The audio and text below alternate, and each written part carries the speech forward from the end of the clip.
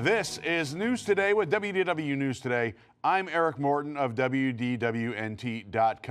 Please like this video, subscribe, and hit the notifications bell to make sure you never miss the latest from Disney theme parks around the world. Here now is the news for September 25th, 2023. First, some quick notes. First of all, on our last episode, Tom mentioned that we would be having a live auction this Thursday. Well, as it turns out, due to some scheduling conflicts like people being out of the country or being at Disneyland for the opening of the new DVC villas at the Disneyland Hotel and all kinds of other stuff, we are actually going to be having the live auction on Sunday, October 1st.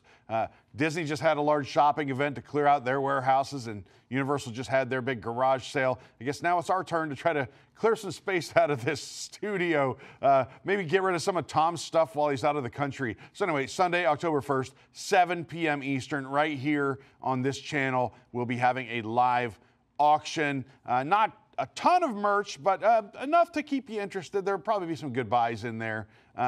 We're also making some programming changes that Tom spoke about on the last episode. Well, starting this week, News Today will be back to 3 times per week. That'll be Monday, Wednesday, and Friday. And then tomorrow we will be debuting our new podcast with new episodes releasing on Tuesdays. You can join Tom and me as we have discussions focused on different topics each week. So check out our first episode tomorrow morning, Disney Adults. Okay, anyway, let's get on with the news, shall we?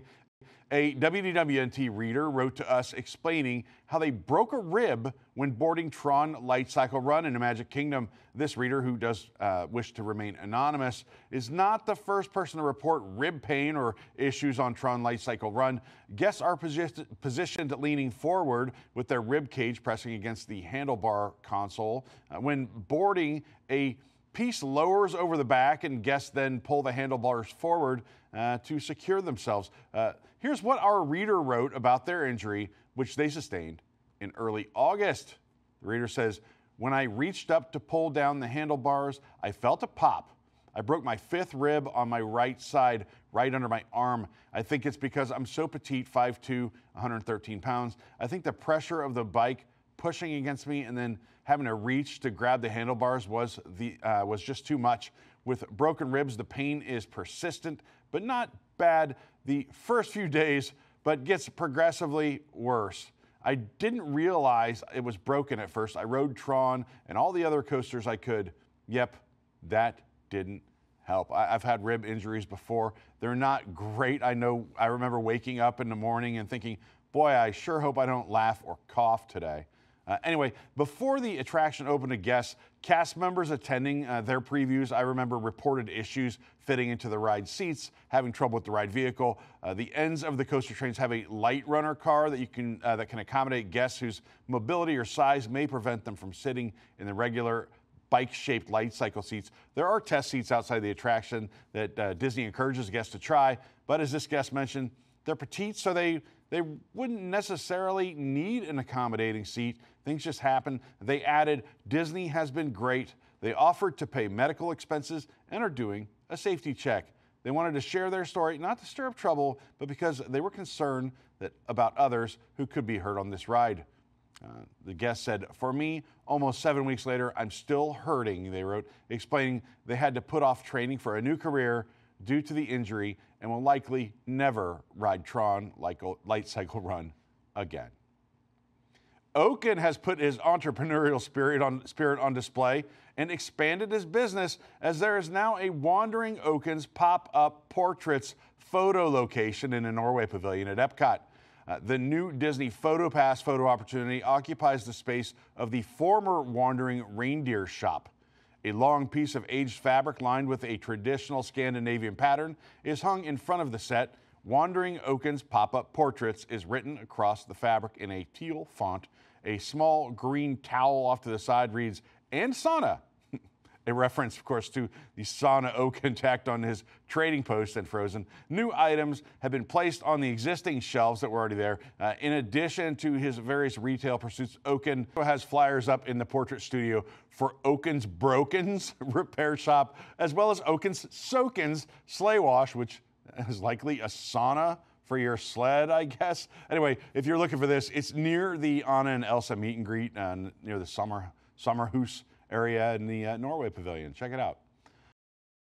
Sunday saw the first day of pass holder and DVC previews of Journey of Water, inspired by Moana, as it prepares to open to the general public on October 16th, which is also the 100th anniversary of the Walt Disney Company. Unlike previous attraction previews, there was no registration or virtual queue required. EPCOT Park Passes actually reached capacity for multiple preview dates already. When we entered the park, the end of the preview line was near the fountains in the park's entrance area. Unfortunately, the virtual queue system wasn't up and operating yet. They hadn't rolled it out early enough at the beginning of the day, leading to confusion and frustration for some guests. Now you are able to access the virtual queue in the My Disney Experience app. A guest we spoke to said his virtual queue had about a 2-hour wait time listed, and there's a 2-hour return window for the attraction.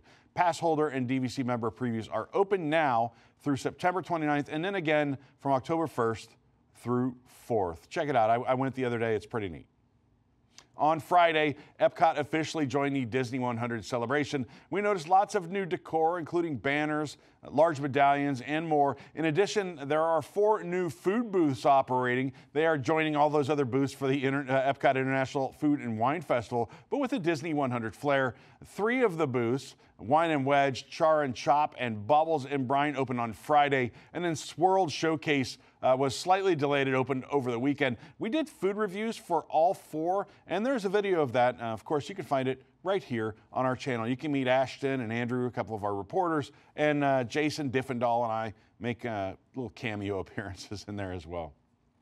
This program is brought to you by our official travel agent sponsor, Be Our Guest Vacations. Your dream vacation begins with Be Our Guest Vacations and their concierge team of expert vacation planners. Head over to beourguestvacations.com/WDWNT, and their team will design your next magical vacation, from Disney World and Disneyland to Disney Cruise Line, even to Adventures by Disney and more. They're also able to book unforgettable VIP tours where you and your group can experience the ultimate Disney Park day. The best part is their concierge services are 100% free, so book today.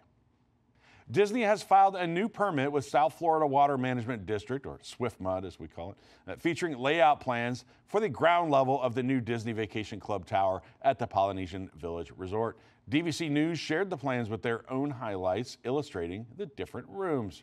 The first image shows a dedicated 2-bedroom villa next to a lock-off 2-bedroom villa.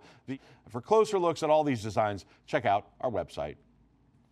The Summer House marquee has been installed atop the new Summer House on the Lake building under construction at Disney Springs. The new dining venue is scheduled to open later this year, although the date has not been announced. The new Summer House sign is atop a low overhang at the front of the building.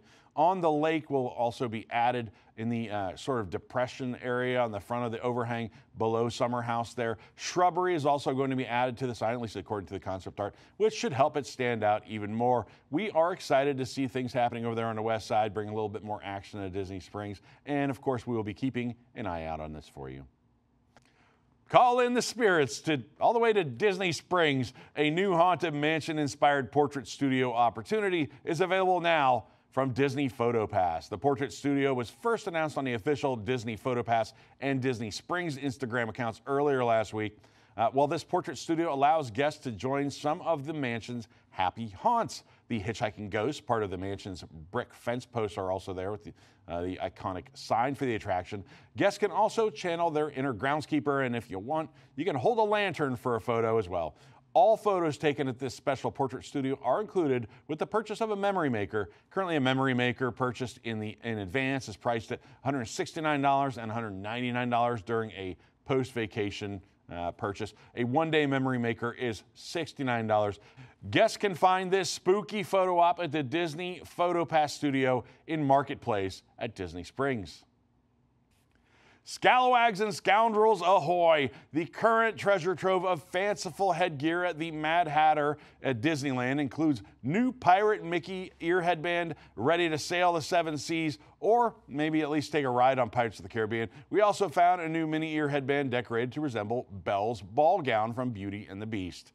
The Pirate Mickey ear headband, which costs $34.99, features red and white stripes with a pirate hat and red sash detail in the center. The pirate hat features just about the friendliest little skull and crossbones you are ever likely to come across. Then the new Belle Ballroom dress ear headband, boy, that was a mouthful, is also $34.99 and features details reminiscent of her yellow gown from the famous ballroom scene.